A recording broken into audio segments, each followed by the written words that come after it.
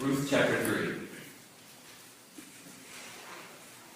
Then Naomi, her mother-in-law, said to her, "My daughter, should I not seek rest for you, that it may be well with you? Is not Boaz our relative, with whose young women you were? See, he is winnowing barley tonight at the threshing floor. Wash, therefore, and anoint yourself, and put on your cloak, and go down to the threshing floor. But do not make yourself known to the man until he has finished eating and drinking. And when he lies down, observe the place where he lies. Then go and uncover his feet and lie down, and he will tell you what to do." And she replied, "All that you say, I will do."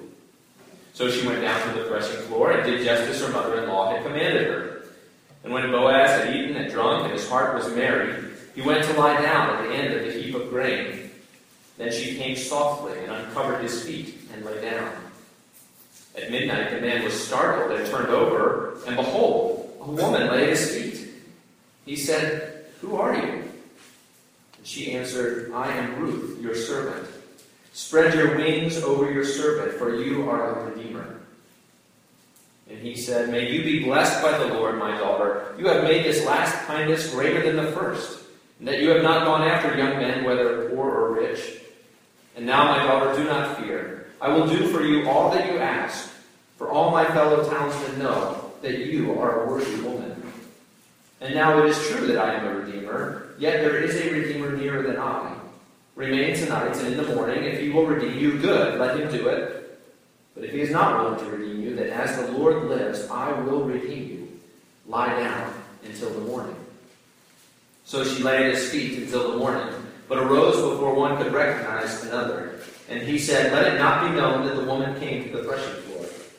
And he said, "Bring the garment you are wearing and hold it out." So she held it, and he measured out 6 measures of barley and put it on her. Then she went into the city. And when she came to her mother-in-law, she said, "How did you fare, my daughter?" And she told her all that the man had done for her, saying, "These 6 measures of barley he gave to me, for he said to me, 'You must not go back empty-handed to your mother-in-law.'" She replied, "Wait, my daughter, until you learn how the matter turns out. For the man will not rest, but will settle the matter today."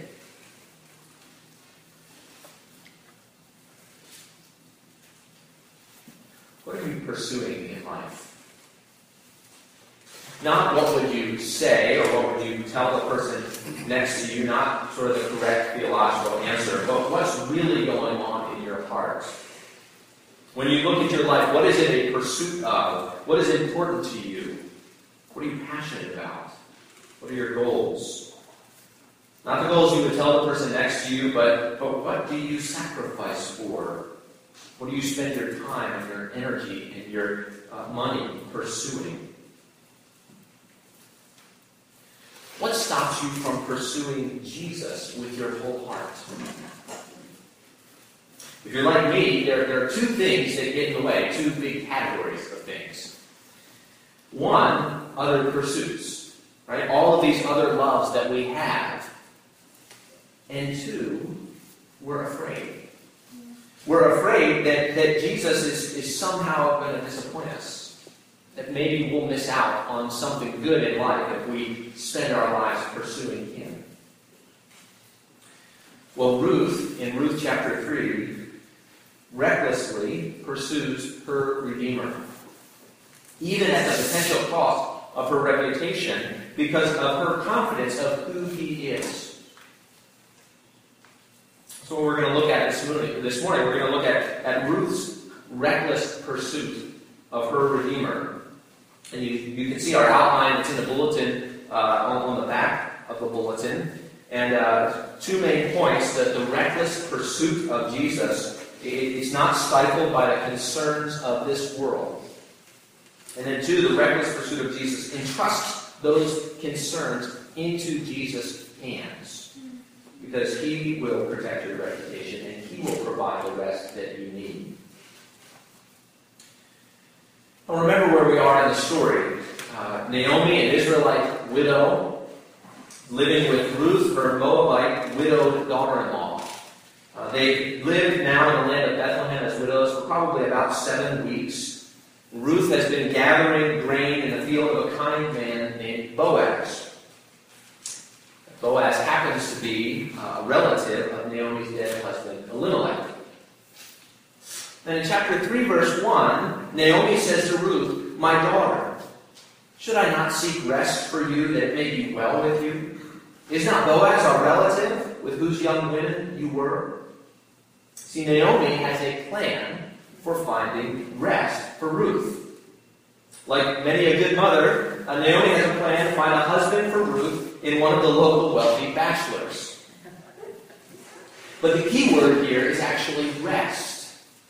See, Naomi wants to give her daughter rest, according to verse 1. And we know what rest is. Maybe you've experienced rest. You've come home from a long, hard day at work. You've sat down on your couch. You've taken a deep breath. Maybe you read the newspaper. Maybe you read a good book. Whatever it is that you enjoy, and there's nothing there to disturb you. I haven't experienced that recently. We're little boys. That doesn't quite happen like that. But maybe some of you know what that's like. You get home from work and you can sigh because the cares of the day are gone. Well, rest in the Bible is really a theologically loaded word. Rest means your every need is provided for. It means you have no worry of enemies to attack you. Rest is what God promised to give Israel in the Exodus. He promised to bring them out of the land of Egypt and give them rest in a land, rest from their enemies. Rest is what Israel was called to do on the in the fourth commandment. The seventh day was to be a day of rest, a day of enjoying the rest that God had given to His people. Rest has this sense of repose, this sense of security, this sense of peace. That's what Naomi wants for Ruth. Rest. And of course, it's a noble desire. It's a good desire. But Naomi's plan for Ruth's proposal is a little awkward. Look at verses 3 and 4. Naomi says, "Wash therefore, and anoint yourself, and put on your cloak, and go down to the threshing floor.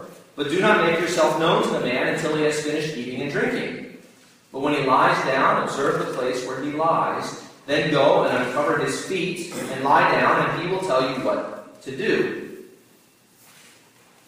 How are we to understand Naomi's plan? In fact, almost every word, every phrase in what Naomi says here can be understood in multiple ways. First, she starts out telling her to wash and anoint herself and put on her cloak. And actually, one view of this is that Naomi is telling Ruth, look, go get all dolled up, right? Make yourself as attractive as possible, and convince Boaz, if I can put it delicately, right, to elope that very night. That's what some people think Naomi is encouraging here. There's actually another way of seeing it, though, and that is in 2 Samuel 12, verse 20, King David actually goes through these same three actions.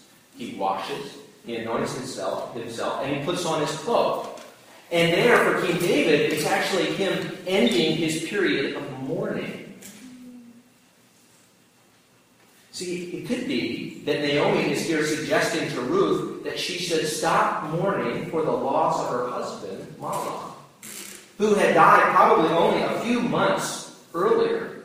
So Naomi is calling Ruth to stop the mourning rituals because it's time to move on. And yet there is a little ambiguity here. What is Naomi actually saying? Well, even if it's not as bad as some take it to be, the rest of Naomi's instructions, again, they remain ambiguous and filled even with a little bit of double entendre. Right? Ruth is to go at night, in secret, wait for Boaz to lie down and sleep, uncover his feet, lie down, and then wait for him to make the next move. Now, as seedy as this is in English, it's actually even more so in Hebrew. Because the word feet in Hebrew can be a euphemism for another part of the anatomy. And to uncover and to lie with someone are euphemisms for sexual activity. And so the writer of Ruth I think, loves to tease us a little, to lead us on, so that we're curious to find out what's going to happen next. Will Ruth the Moabite act like the mother of the Moabites? You remember the mother of the Moabites? We talked about her a few weeks ago. The mother of the Moabites got her father drunk at night so that she could bear a child by him. Or will Ruth act like Tamar, who's mentioned in chapter 4, who just 7 generations before Boaz seduced Judah so he could play the role of a redeemer, the very thing Ruth wants from Boaz? Or will Ruth, the foreign woman, act like the proverbial foreign woman of the book of Proverbs, which in the ESV is translated adulteress, who seduces men by the roadside and leads them astray? You see, there's this ambiguity at this point. There's a tension in the story. Ruth's reputation is actually on the line here. This does not look good for her. It's open to all kinds of interpretation. And yet Ruth is actually not that kind of girl. We've seen that throughout Ruth. Ruth is this upright woman. And the writer goes out of his way, after weaving together this ambiguity, he goes out of his way to show Ruth's uprightness. He's not ultimately drawing similarities between Ruth and these other women. He's going to contrast them. For starters, right, there are 14 mentions of Moab in the book of Ruth. Right? 14 mentions of Ruth's Moabite heritage in the book. None of them are in chapter 3. Now that's a little odd. Right? You would think they'd be evenly dispersed, but suddenly in chapter 3, he stops mentioning Moab altogether. Why would he do that? Well, because suddenly the writer wants to disassociate Ruth from Moab. See, unlike the immoral beginnings of Moab, Ruth is going to remain upright in this story. She is a godly woman. Second, there's this interesting abundance of language here in this part that echoes the Exodus and Sinai. So as we already said, Naomi desires to give Ruth rest, which echoes God's promise to give Israel rest in the promised land from their enemies. Naomi, we're told, wants life to go well for Ruth, according to verse 1. God promised Israel, if they obeyed, it would go well with them. Again, an echo of that language. Naomi gives her daughter-in-law certain commandments, instructions. Ruth responds in verse 5, all that you say I will do. God gave Israel commandments at Sinai, and how does Israel respond? They said, all that the Lord has said we will do. But then Ruth does something that Israel rarely did in verse 6. So she went down to the threshing floor and did just as her mother-in-law had commanded her. Right, the writer is using all of this language, echoing the Exodus, to show us actually that Ruth is a much better Israelite than most Israelites. She gets commands, and she actually obeys them. And finally, we see Ruth's uprightness in that Ruth does everything her mother-in-law tells her to do. Almost. Ruth doesn't quite do everything her mother-in-law says. Ruth goes down to the threshing floor. She waits for the right moment. She uncovers Boaz's feet. She lies down to wait. He wakes up because his feet are cold, and behold, verse 8, a word which here means, right, what in the world is going on? There's a woman lying at his feet. And he asks the only question that makes sense at the moment, who are you? And here Ruth departs the script. Ruth's actions are actually highly ambiguous. We've said that. Rather than waiting for Boaz to tell her what to do, Ruth clarifies her intentions from the start. Look at verse 9. She answered, I am Ruth, your servant. Spread your wings over your servant, for you are a redeemer. See, if everything was ambiguous and open to interpretation up to this point, Ruth actually makes it very clear. She is there for one reason and one reason only. She is looking for her redeemer. Now, the language of spreading your wings is actually very important.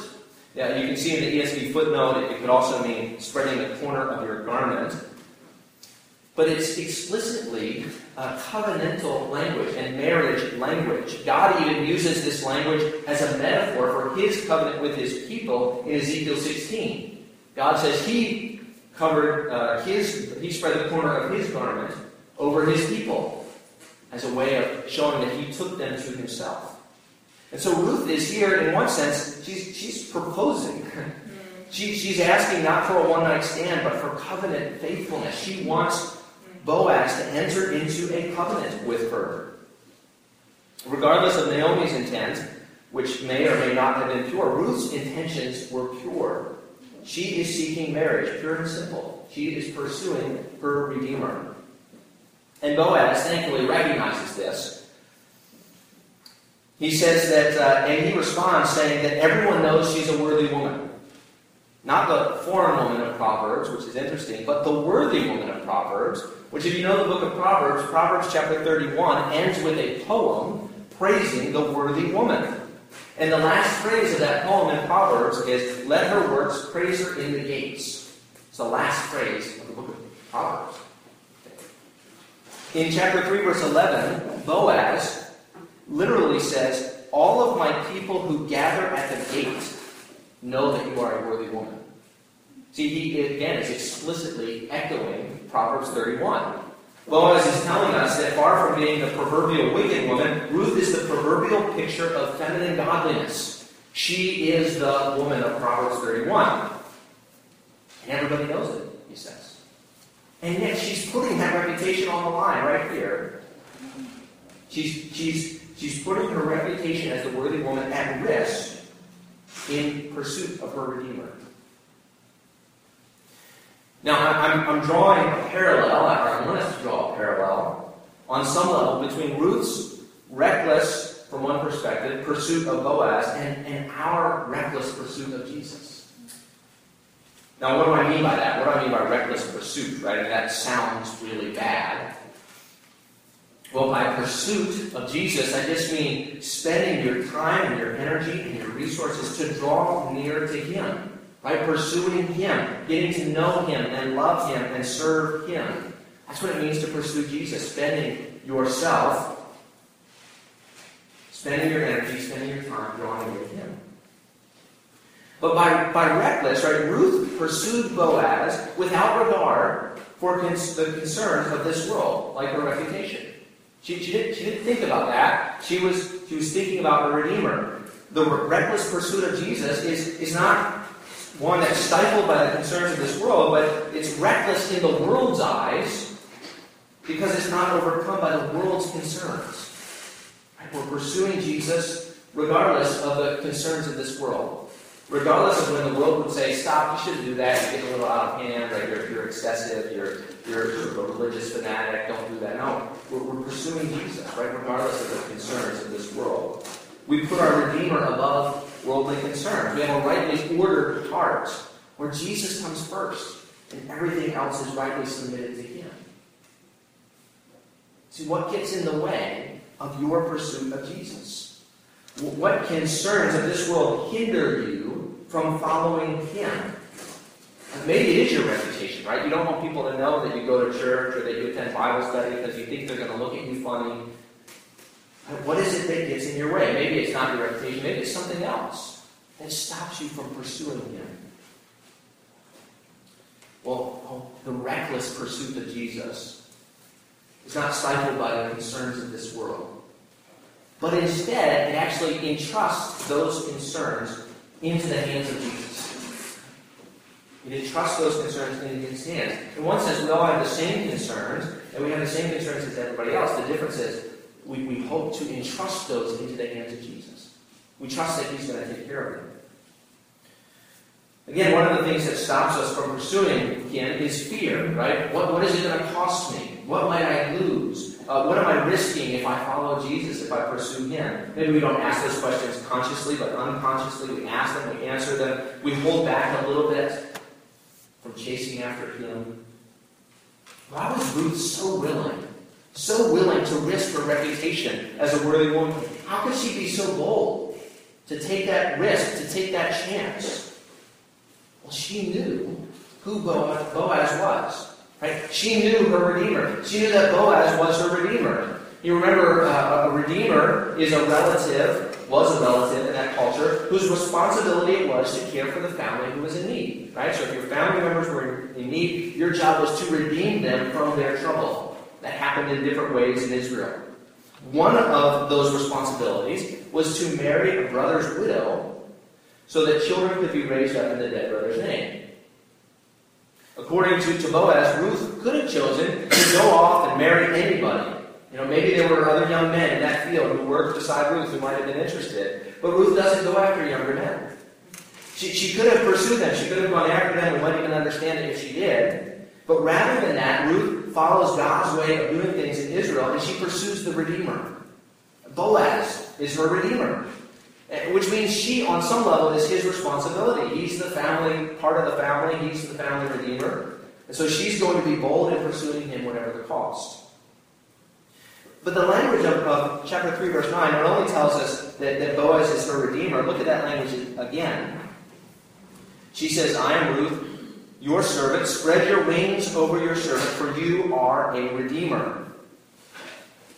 This language actually shows us Ruth's confidence in Boaz. She knows who he is. He's the Redeemer. She also knows his character as the Redeemer. Now, where do we see that? Look back at chapter 2, verse 12. Chapter 2, verse 12, Boaz said to Ruth, the Lord repay you for what you have done, and a full reward be given you by the Lord, the God of Israel, under whose wings you have come to take refuge. See, Boaz throughout has been this godly man who has been a blessing to Ruth and Naomi, who has done everything uprightly, who's followed the law and more so. And he said in 2:12 that Ruth had come to take refuge under the wings of the God of Israel. And now Ruth is asking Boaz to fulfill those words by giving her refuge. Right? She's asking him to spread his wing over her. She's taking his words and praying them back to him, as it were. Right? You want the Lord to... You've said that I've come to take refuge under the Lord's wings. Okay. Prove it, right? Spread your wing over me, right? You care for me. Ruth knows his character. She's seen it. She's heard his concern for her. She's seen it in the ways that he's provided. And now she's calling him to be who he is. Ruth is placing her faith in God's appointed Redeemer. She's trusting Boaz because of who he is, her grace-filled Redeemer. Now the Bible teaches, again, that Jesus is our Redeemer. Right? He's come to redeem us, to free us not simply from material poverty, right, but to bring us out of spiritual poverty and all that comes with that. To redeem us from sin and death and hell. And Jesus is gracious. The Bible says that on every page. He will turn no one away who comes to him for grace.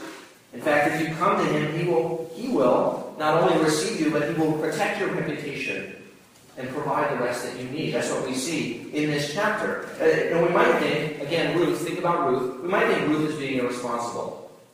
She's risking her reputation on a gamble.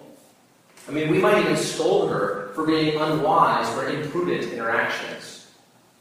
But our critique of Ruth as unwise or imprudent, it comes from what we value, right? We want to look good. We worry about what other people think of us. We spend lots of money on clothes to look a certain way and be easily embarrassed when we do stupid things and look bad and know because it happens often to me. And we go out, we go over and over things that we've said. We wonder how people took them. We wonder whether we could have said them better. We're paranoid that we might be misunderstood, or worse, we might be seen for who we really are. See, we try to make a good impression. Facebook and Twitter, they really become our means of promoting our reputation, sort of crafting our own little view of ourselves. And the Bible teaches, right? We can use Bible to support this. The Bible teaches that our name or reputation is important, doesn't it? Proverbs 22:1, a good name is to be chosen rather than great riches, and favor is better than silver or gold. It's important, but it's not ultimate.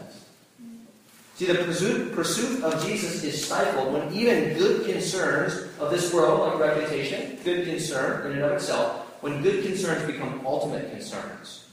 Right? When good values become ultimate values, your reputation is important. It's a good thing, but it's not an ultimate thing. Jesus comes first. Is Ruth being irresponsible? Look at Boaz's response to Ruth in verse 10. He doesn't rebuke her, he blesses her.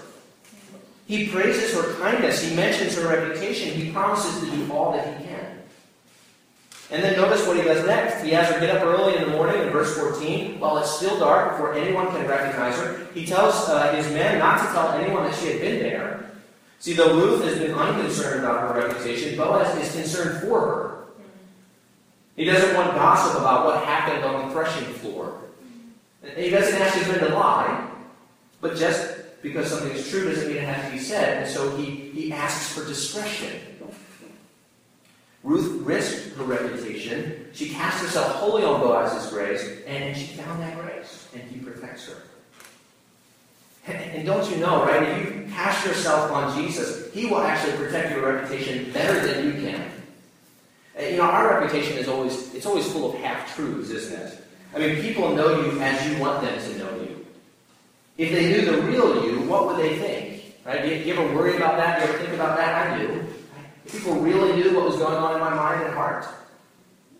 And yet the Christian life is pretty risky because the Christian life begins and continues with confessing your sin. Right? With admitting all that's going on in your heart. Laying yourself out there in your particular weaknesses and your sins and your temptations. Ruth's situation is potentially confusing. She may be misunderstood. But if people really knew us, that'd be so much worse than being misunderstood. It would be being known. And of course, ever since Adam's first sin in the garden, the human race collectively has had a bad name, not just with men, but with God. Right? We not only leave ourselves open to appearing immoral, but we have abandoned God and chased after other things instead. Ruth could have looked to younger men, but she looked to her Redeemer Boaz. We daily look to flashier saviors than Jesus. We look to riches and pleasure and family and self, anything to try to satisfy our emptiness. We stand before God as guilty, rebellious, and unfaithful. But what does Jesus do? If Boaz was compassionate, God is more so. Right? God does not dismiss us with a wave of his hand. He moves toward us in love. God the Son comes into the world and takes our humanity. He takes all we have done upon himself. Our bad name before the Father becomes his. Our reputation becomes his reputation. He becomes sin for us. He takes the name of liar and greedy and lustful and angry and arrogant and judgmental and lazy and everything else. And then he takes that reputation to the cross. And he puts our reputation with the Father to death. Boaz risked his reputation and people found out that Ruth was there that night. But Jesus laid aside his reputation and took on ours. And then in exchange for our sin and guilt, he gives us his reputation, right? His perfect righteousness, his perpetual obedience, his faithful love. These are credited to our account, which means they become a part of our reputation before the Father. Because of Jesus, we are given a new name with the Father, a new reputation. You know, you can spend your life trying to craft a certain reputation with the world, hiding the bad bits and emphasizing the good. Or you can cast yourself on Jesus, recklessly pursuing him, and he will give you a whole new reputation before the Father, one you can never tarnish. Entrust yourself into the hands of Jesus. He will do more than protect your reputation. He will give you a new one which you can never earn, and one you can never lose. And yet there's more than that, isn't there? The story goes on, finally and briefly, but he will provide the rest that you need. There's a slight complication in Ruth's plans. Chapter 3, verse 12, Boaz informs her there's a closer redeemer. There's somebody else in line. The laws of redeemers, I guess, are somewhat like the laws of inheritance. If someone's ahead of you in line for the inheritance, only if they refuse to take it or die first, right, does it fall to you. So Boaz tells Ruth there's someone ahead of him. She has to wait to see what will happen. If he won't redeem her, he will. He gives her his promise. If he won't redeem you, I will. But he doesn't leave her there. He gives her his promise, and then he gives her 6 full heaps of grain. Right? Now, you might wonder why. Why does he do this? I mean, she's been harvesting all summer long. She has, if her first day is any indication, she has tons of food. And yet he gives her 6 full heaps of grain. And this grain, I think, from Boaz is a sign, it's a symbol, it's maybe even a foretaste of the fullness that Ruth and Naomi long for. And yet it's not 7, right? 7, it's kind of the biblical number of completion. He doesn't give her 7 heaps, scoops full of grain. He gives her 6. In Genesis, rest came on the seventh day. Ruth is looking for rest, but it doesn't come yet. She has the promise of redemption, but not the full experience of it. Similar to us in our salvation right now, Jesus has promised us rest, complete blessing in the new creation. We have that promise. We have that hope, but not yet the fullness of the experience. We're in the middle of the story, not the end. Just as Jesus rose, the promise for us is we will rise, and that will be our ultimate rest. And yet we can rest. We can rest now. We can rest in our relationship to the Father. It's secure in Jesus. We can rest in our hope of the fullness of that rest to come at Jesus' return. There are lots of things that distract us from recklessly pursuing Jesus. Maybe it's your reputation. Are you willing to set aside what people think and trust that Jesus has secured your reputation with the only one that truly matters, with the Father? Can you trust Jesus to take care of you, to provide for you? Can you stop thinking about yourself and what people might think and just be free to pursue Him and to love others? Here's Jesus' promise, right? Come to me, all you who are weary and heavy laden, and I will give you rest. If you want rest, if you want spiritual rest in your relationship with the Father, if you want emotional rest in your worries about life, if you want the hope of the ultimate rest in the heavenly promised land, that rest is found in Jesus, your Redeemer. Recklessly pursue Him, and He will not disappoint. Let's pray. Our Father, we do thank you for Jesus. We thank you for our Redeemer. We thank you that He came into the world and took our reputation upon Himself, and He took that to the cross. That we could find forgiveness. That we could find reconciliation to our Father. That we could find a new name with you.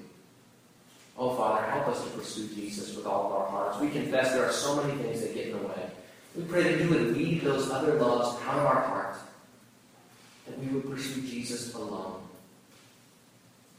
Help us not to fear, but to know that He will care for us. He will provide.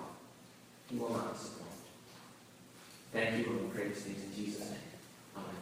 Amen.